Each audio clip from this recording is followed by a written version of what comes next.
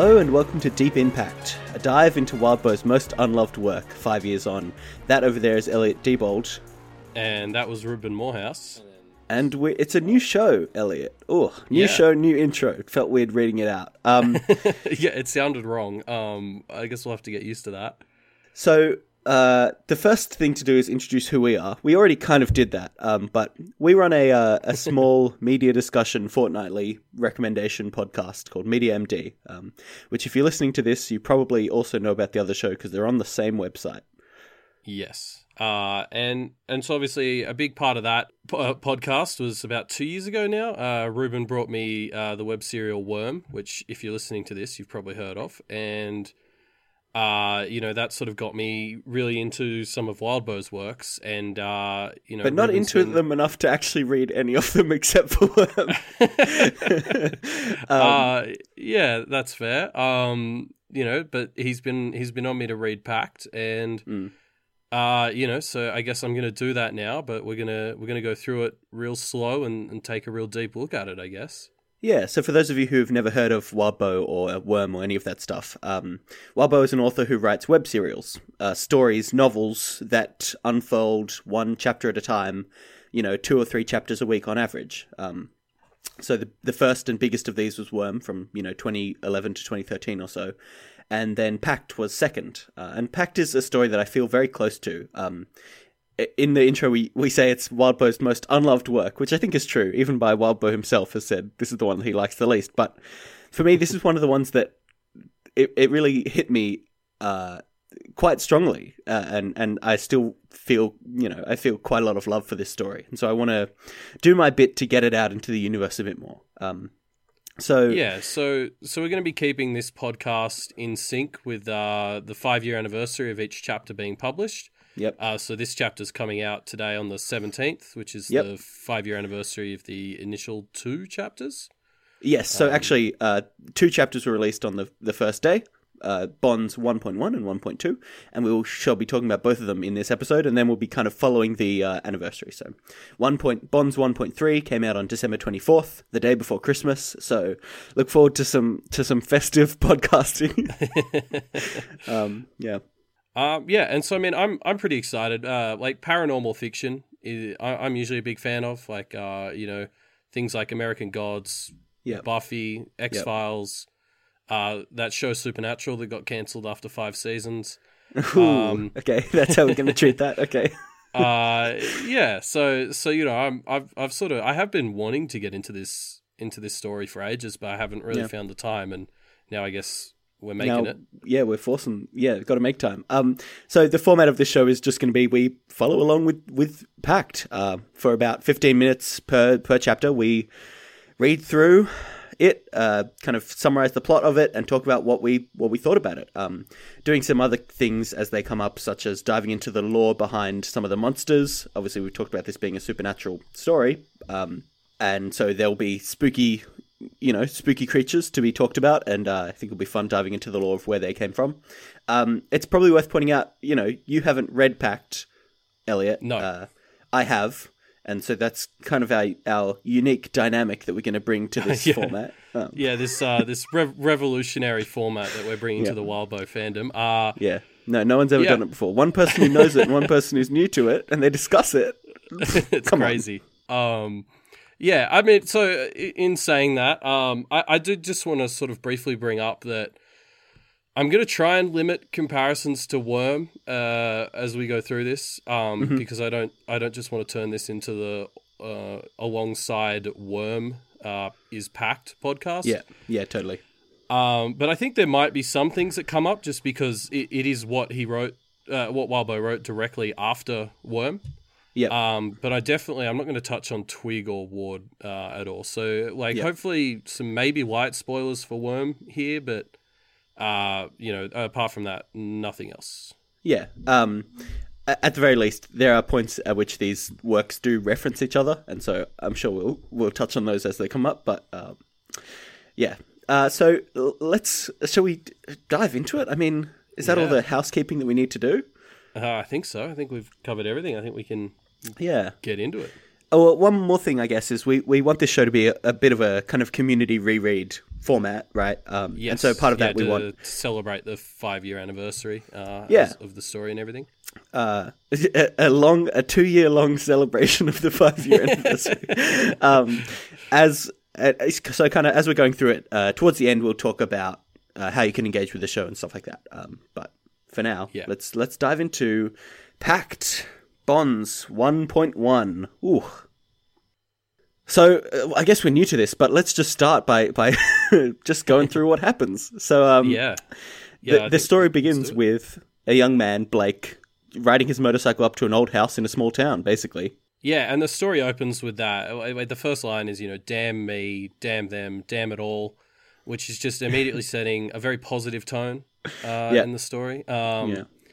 No, but for real, it's just like anger and hostility just immediately sort of hits you in this at the start of this chapter and pretty much carries through the whole thing. Blake is not happy to be seeing his family again. Yeah, he's very uneasy, I would say, and obviously we'll talk about why that is over the chapter. But it does this great work of setting up. Well, why? What's so bad about this house? Actually, what's so bad about this house is a pretty good tagline for the entirety of Pact, but we'll get to that later. Okay. I do love this bit though. Blake sort of describes, the house in his internal monologue, and there's one line where he says, it's not really a dark or an ominous house, but to me that was completely at odds with everything else he's talking about. It's up on a hill. It's this old Victorian era mansion. Yeah, isolated with a kind of fence around it. And a rusty iron wrought fence. Yeah, it's everything that it's basically like Luigi's mansion. And he's just sitting here being like, oh, but it's it's a pretty chill place. Yeah. So I don't know if there's magic behind that or if Blake, I don't know what to make of that line, but that just really stood out to me as very contradictory to everything else he's saying about the house, and so I don't know what to make of it. Well, I guess we're jumping ahead a bit here, but picture your grandmother's house, Elliot, right?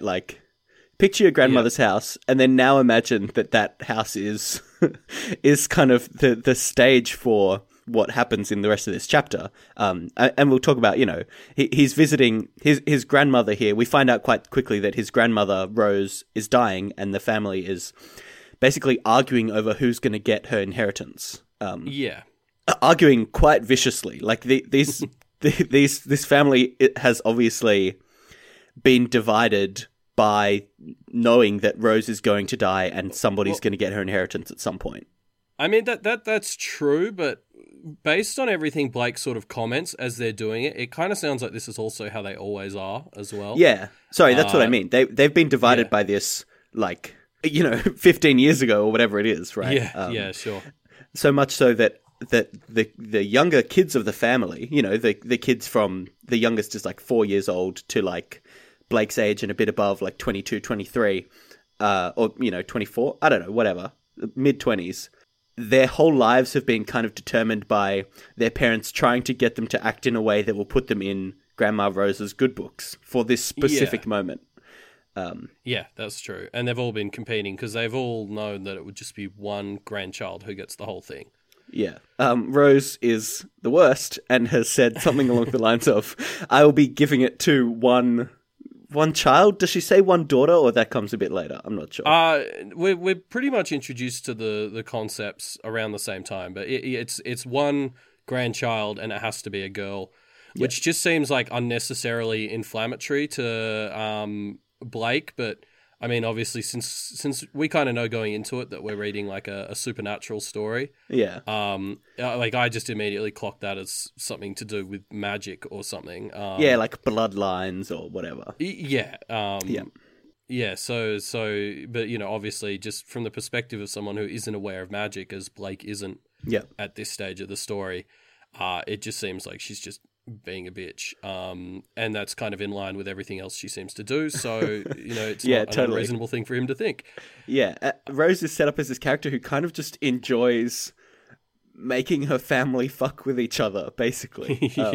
She's horrible. So I just wanted to quickly, because there's a lot of the family introduced, and I think they're going to be pretty important, because it seems like familial ties are pretty important in this story already. Yeah. So I just want to make sure I understood the structure of the family. Yeah.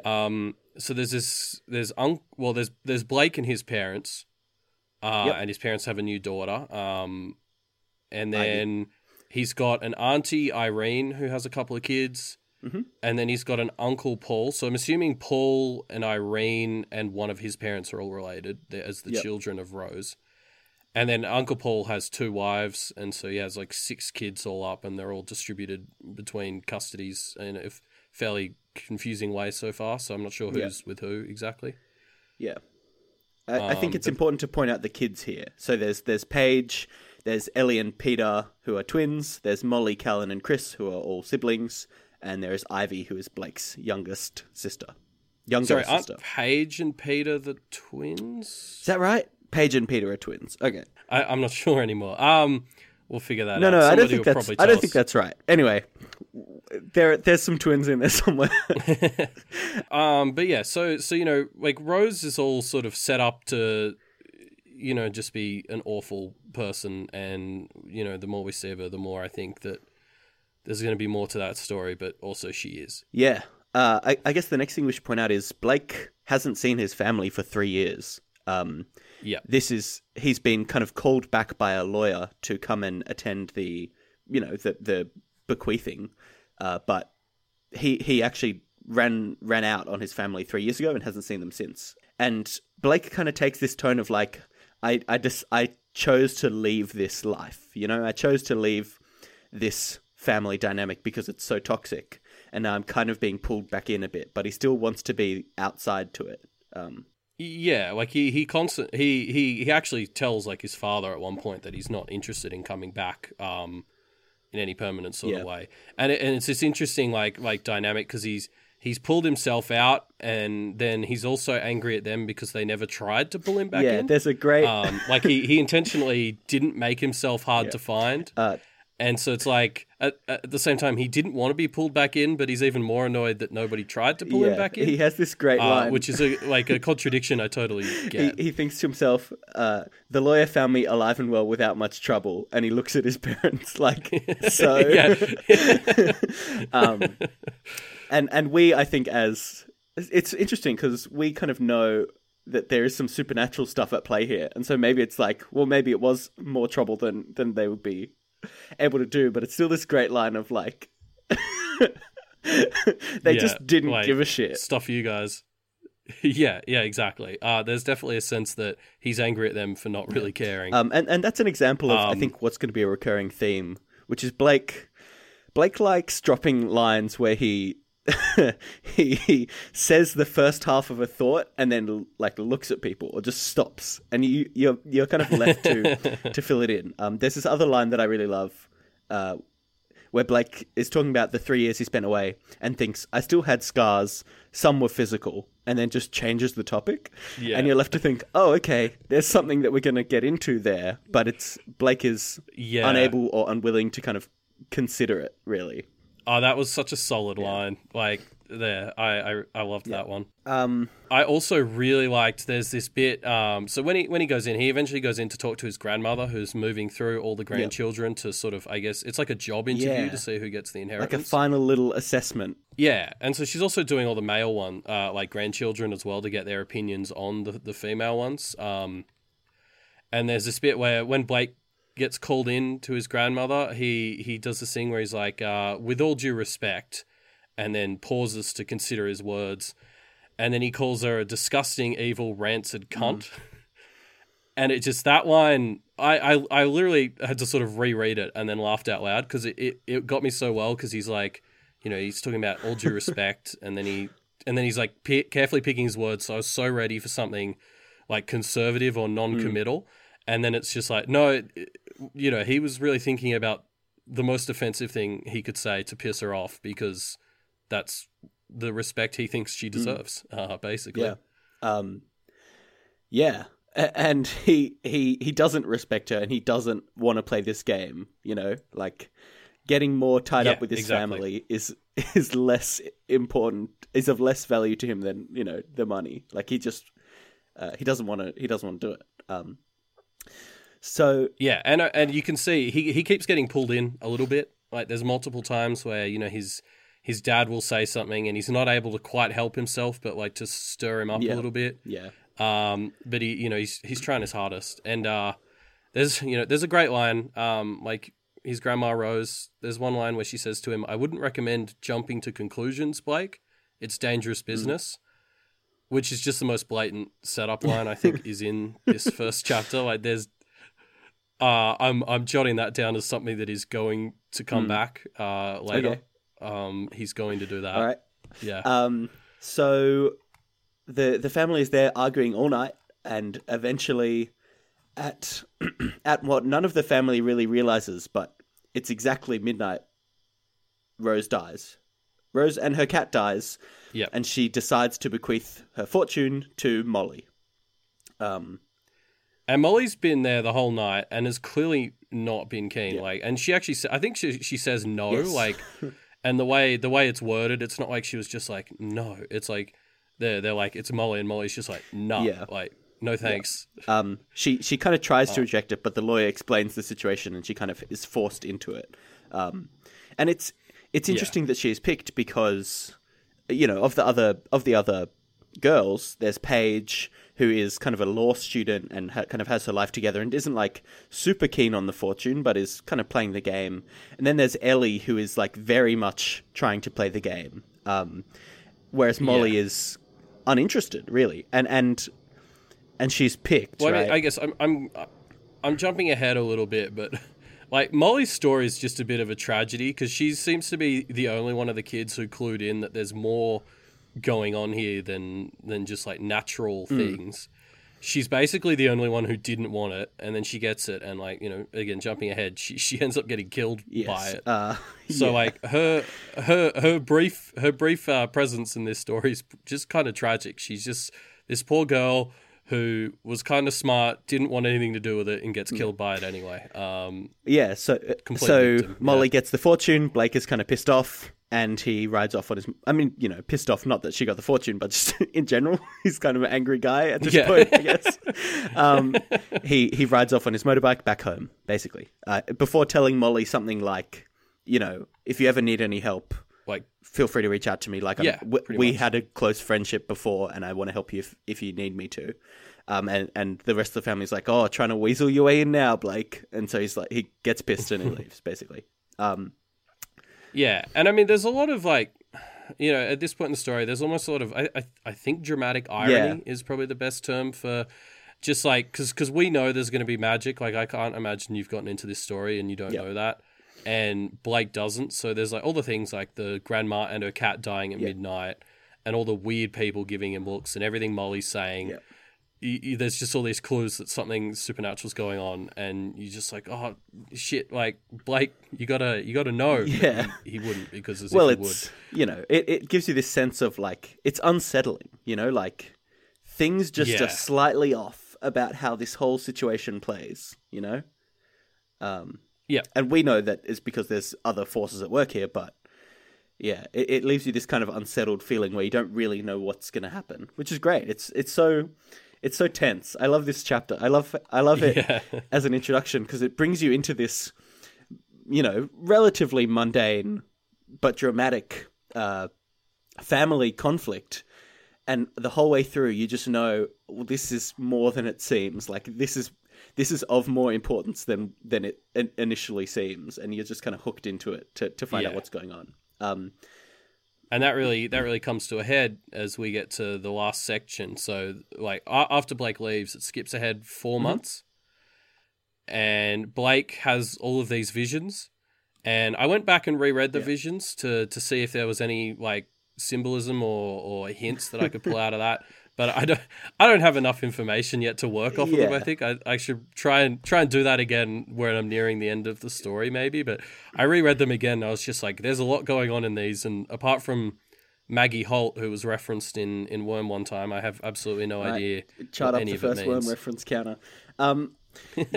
Basically, Blake has these visions where he just kind of appears in front of people. They say one or two cryptic sentences to him, and then he's kind of sucked away to appear in front of the next group of people. Yeah, and he seems to be seeing the scenes through the eyes of other people. So I had this suspicion that maybe they're all his ancestors or something. It was sort of going through time. I don't know, but except for the last vision, seems quite different. The one where there's a king called Johans or something, and he's got a talking dog. How whimsical. And yeah. Wow, I didn't realize this was going to be such a whimsical story. Yeah. I think this is this is the part of the first chapter where it's like, hey, here's some hints about some stuff. Get ready, you know. And then finally, the chapter ends with Blake waking from this nightmare, looking in the mirror and not seeing his reflection. Instead, seeing the reflection of a girl who says, "Molly's dead. You're next. Run back to the house." Basically.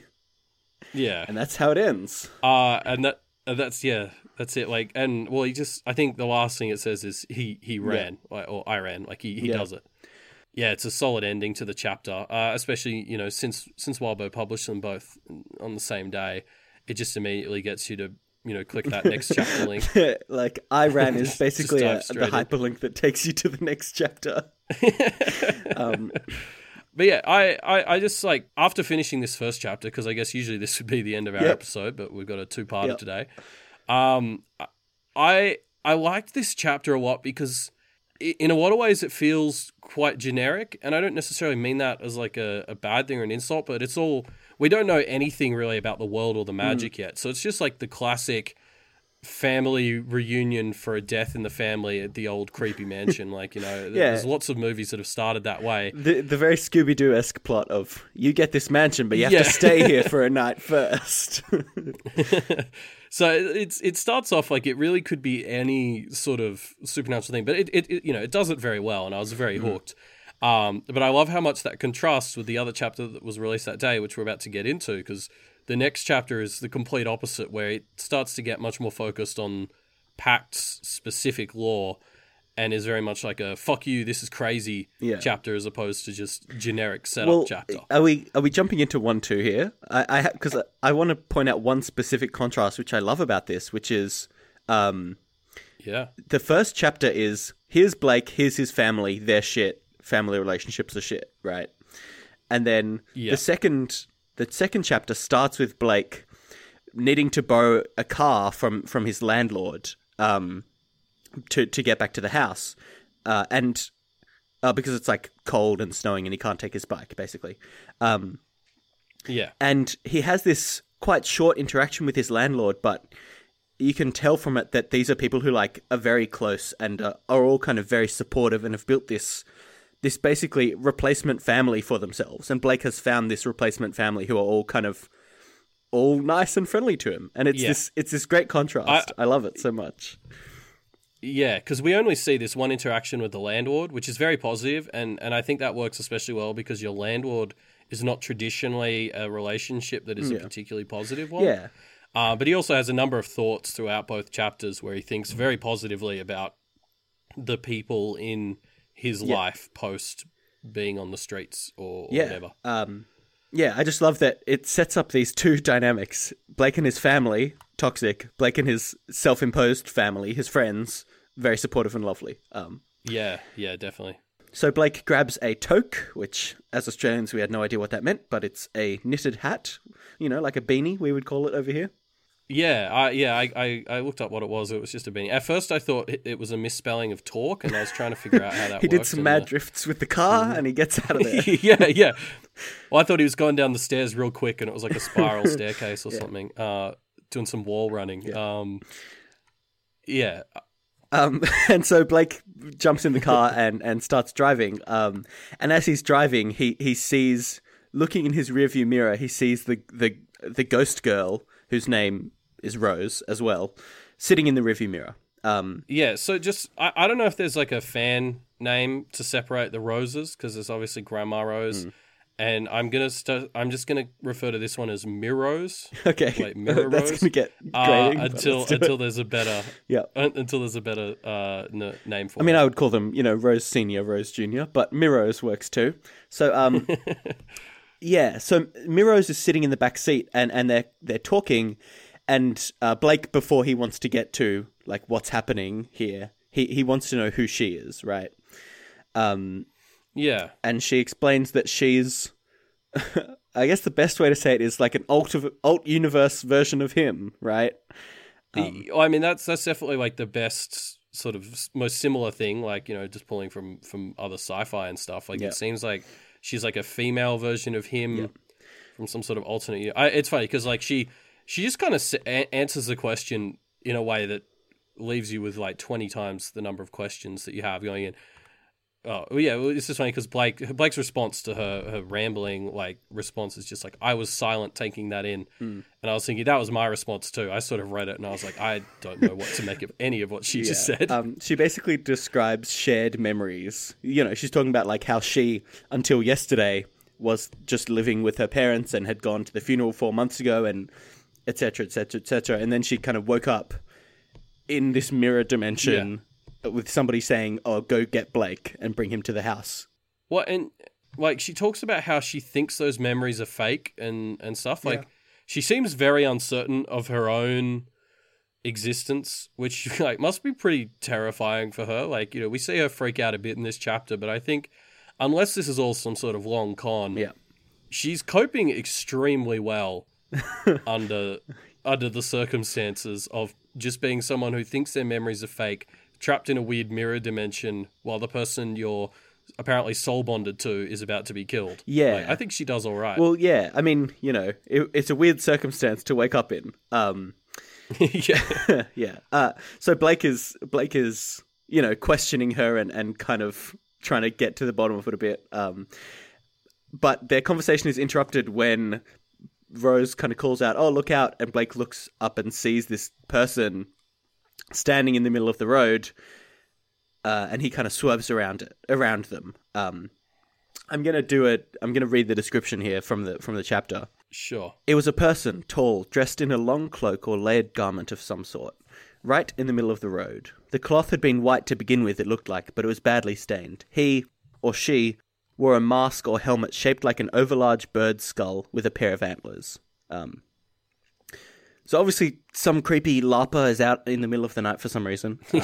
Blake drives around it, and then something happens. The car just kind of is drained. Rose calls out that she feels like the character, this person has latched onto the car, and Blake looks and notices that the car has started to rapidly run out of fuel, and then it just stops in the middle of the road. And like, and his phone dies, and all the electrics in the car die as well. So it's like draining power, not just like fuel. Yeah, like, it didn't just cut a hole in the tank or something. No, it somehow there's like magic shit going on. Yeah, I mean, Blake says, this is another thematic, Blake leaves things unsaid. He says, it had latched on, but not physically. Something else. Like, okay, Blake, we get it. It's magic. He clearly doesn't know that yet, but he's starting to kind of piece together that, I mean, he's got a ghost girl in his car. Things are going weird, right? Yeah, pretty much. Like, I'm surprised he barely really stops to consider that this is all just a dream. Like, there's a running theme throughout this chapter where he's just sort of like, I don't know why, but I'm buying all of this. Yeah, that's true. That's an interesting point. He kind of has this sense of impending dread, which kind of makes him feel like he needs to take it seriously. Yeah, the whole sort of chapter, he keeps thinking to himself, I should be questioning this more, but I'm not gonna. Yeah. So Blake is forced to ditch the car and tries to kind of head up the road to a rest stop up ahead. But he kind of turns around and sees that the creature is following him, gaining on him. And he kind of tries to face it, but it doesn't work so good for him. Yeah, and I like this bit where as he's trying to run away from it, there's that line, the wind picked up and I had to close my eyes in the face of the headwind. There were tears in my eyes when I opened them. Totally the wind. Yeah. It's a great little quip. Yep. Yeah, he's even quipping to himself in his internal monologue. That's how much of a smartass he is, I guess, in general. So he kind of meets this creature, turns to face it, and has a little scuffle with it, but it kind of backs off, not wanting to hurt him, but Blake kind of pieces together that it wants him to die not be like mauled by this creature with long fingernails, but either being shepherded off into the snow and freezing to death or being hit by a car. It doesn't kind of let him walk forward or backwards, but it forces him to kind of go either towards the road or off to the side into the snow. Yeah, so it seems to just... It it wants him to die in a way that looks natural, and it only really attacks him when he makes efforts to prevent that. Yeah.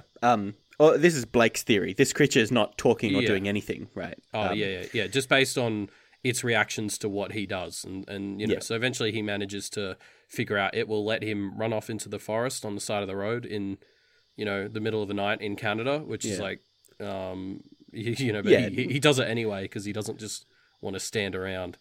Yeah, he kind of thinks, well, standing around is bad. I just kind of want to do something, which maybe isn't correct, but, it's definitely very Blake. He doesn't want to just do nothing. He has to take action.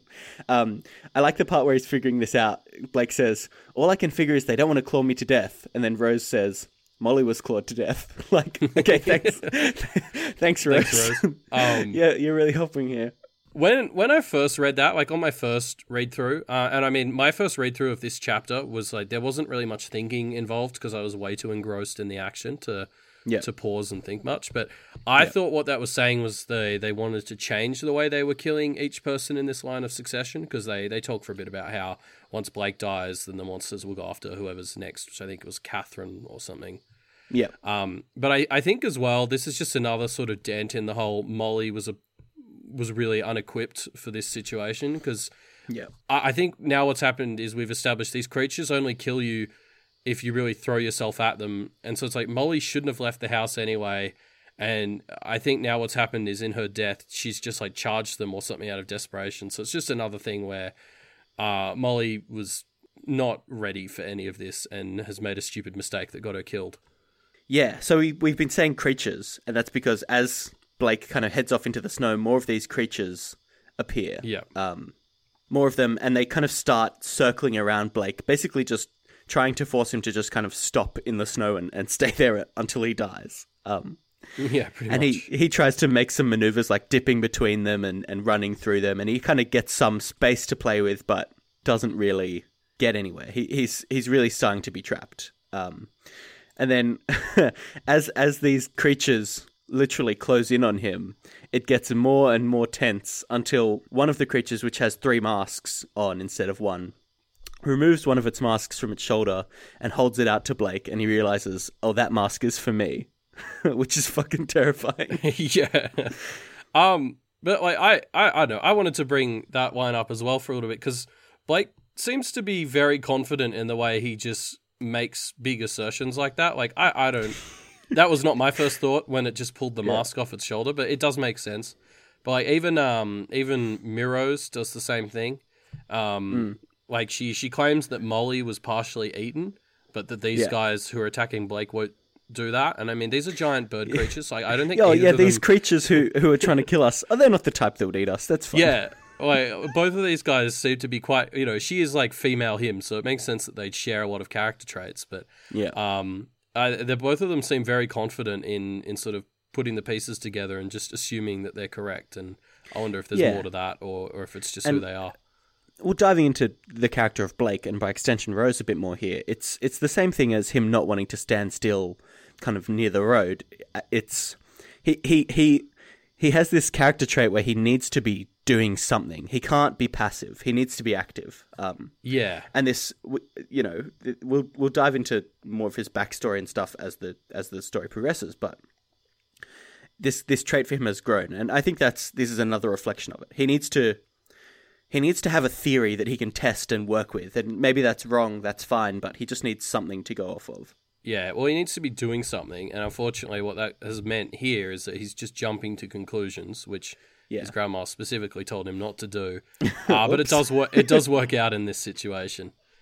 I guess that's a good point. He is the kind of person that will jump to an assumption and test it, which is the exact thing that Rose Senior, or non-Miros, has told him that he shouldn't do. Yeah. But anyway, he manages to escape because he finds a pond, and that lets him open up another mirror through the surface of the water. Yeah. Through which Miros and him can talk.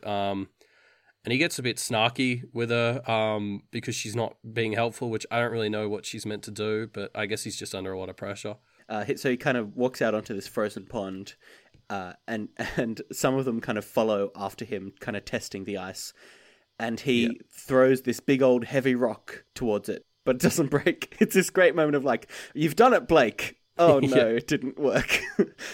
But luckily Rose is around, and she kind of exerts this force that she has in the mirror world to shatter this reflective surface of the pond, the frozen lake, dropping some of the creatures into the water, and Blake can run past them.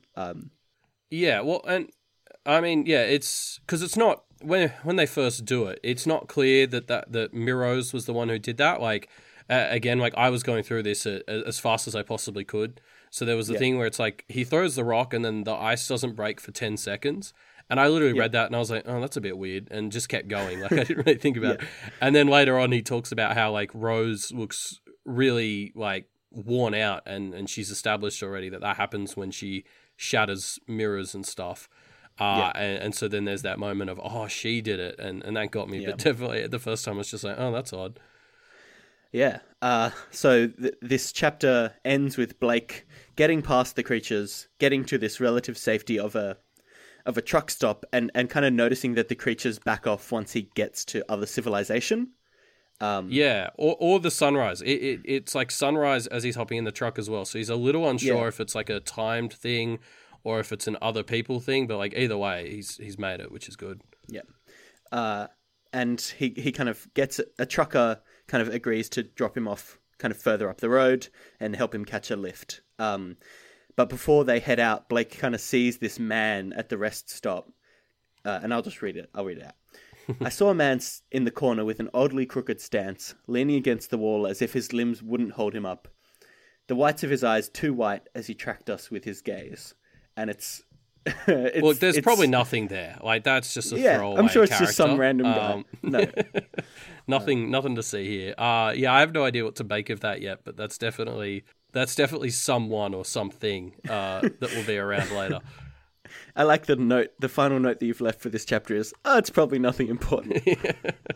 I like that because it's, Blake, you've made it to safety, but, don't get too complacent now. Yeah. And I mean, it kind of sums up this chapter in general. Like, this was just an intense, fast-paced chapter. Yeah. And I remember because, I guess I'm going off on a bit of a tangent here, but when I first finished Worm about a year and a half ago, I got really excited to hop on the Parahuman subreddit and not have to worry about spoilers anymore.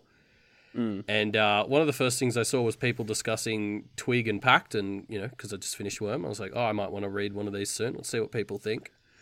And one of the first comments I saw were a bunch of people complaining that Pact was too fast-paced and intense. There weren't enough like slow moments. And I think as someone who just finished Worm, to then go online and find out that like Worm is not the Wildbow story that's known for being too fast-paced and intense was very much a moment of like, what the fuck is this Pact story then? And I mean, I'm getting a glimpse of it, I think, in this second chapter here, which was just like, almost for the entire chapter, there was just constant tension until the very end. And then just as things relax, Wildbow throws in that little line at the end, just be like, but it's not all over. It's very out of the frying pan into the fire, and then, out of the fire into the freezing cold pond, out of the freezing cold pond, back into the frying pan, and then over to this other thing. Yeah, it's a story that is very intense for a lot of it, which is one of the reasons I like it. But, it's stylistic, I guess. It's a preference. Yeah. So the last thing that I want to do here is I want to introduce our recurring segment, and let's get the jingle for this in post, Elliot. Monster Corner, woo! Wait, is that the jingle? Yeah, that's the jingle. I gave you a clean take because this is a story that's going to have a lot of monsters, a lot of different things in it. I bet from a lot of different, like cultural backgrounds and inspirations. Sure. And so I think it'll be fun to, as we're going along, every so often we just take a break to take a look at a monster and see where Wildbow pulled it from. What the origins of it are, what the significance of it is, that kind of thing. So let's start with the very first monster, these bird skull things. They don't really have a name. Bird skulls is good enough. Yeah. So basically what they are is people, seemingly, with long fingernails that wear different animal skull masks, right? Yeah, or animal skulls as masks. I was very much picturing, from the description of the weird bird skull things, I was picturing like those old plague doctor type masks. And then, all of them had different, like one had a wreath on its head, one had antlers. I don't know what that's about, but yeah. They're kind of, I think to kind of jump ahead with this, these creatures don't seem to have any specific direct inspiration. Like there's no specific supernatural creature that I could find that ties into them, although birds and kind of bird skulls do have a lot of cultural implications, right? Being very often associated with like bad omens and predictions of death and associations with the dead or lost souls and stuff like that. I think that's where the cultural inspiration for these bird creatures, I'm going to call them the bird skulls, where these bird skulls come from, because they do seem to reproduce from their victims, giving them a skull and kind of getting a new member. So the association with the kind of dead or lost souls really does make sense there. Definitely. As well as they seem to have these traits from old school kind of like voodoo zombie style creatures, right? Where they're these servants that are sent to carry out a task, and they're there to do this thing of make Blake die in a unsuspicious way if possible, right? Yeah, like very kind of like the golem type thing as well. These sort of programmed zombie slave things. Yeah, totally. So no specific creature inspiration, but a lot of thematic bird imagery from a lot of different kind of cultures, which I find quite interesting. Yeah. And I guess that's the end of our first episode. Yeah, well, we'll get more into it as more monsters come up throughout the story. Yeah. So I guess we need to do our outro. We've got an outro. All right. Yeah. So that was the first 2 episodes of Deep Impact, and we'll be back next week on the 24th of December to talk about Bonds 1-3. Yep. But in the meantime, you can get engaged with the show in a number of ways. Since we're just starting out, it would be great if you guys could review us on iTunes. That'd be one thing that would be really helpful for us being a new show. Yeah. Especially if it's a good review. Definitely. You can also check us out. We have a Twitter and Facebook, which we'll be sharing between this show and our other one, Media MD. And you can find links to both of those on the website mediamdpodcast.com, which will also have everything about this podcast.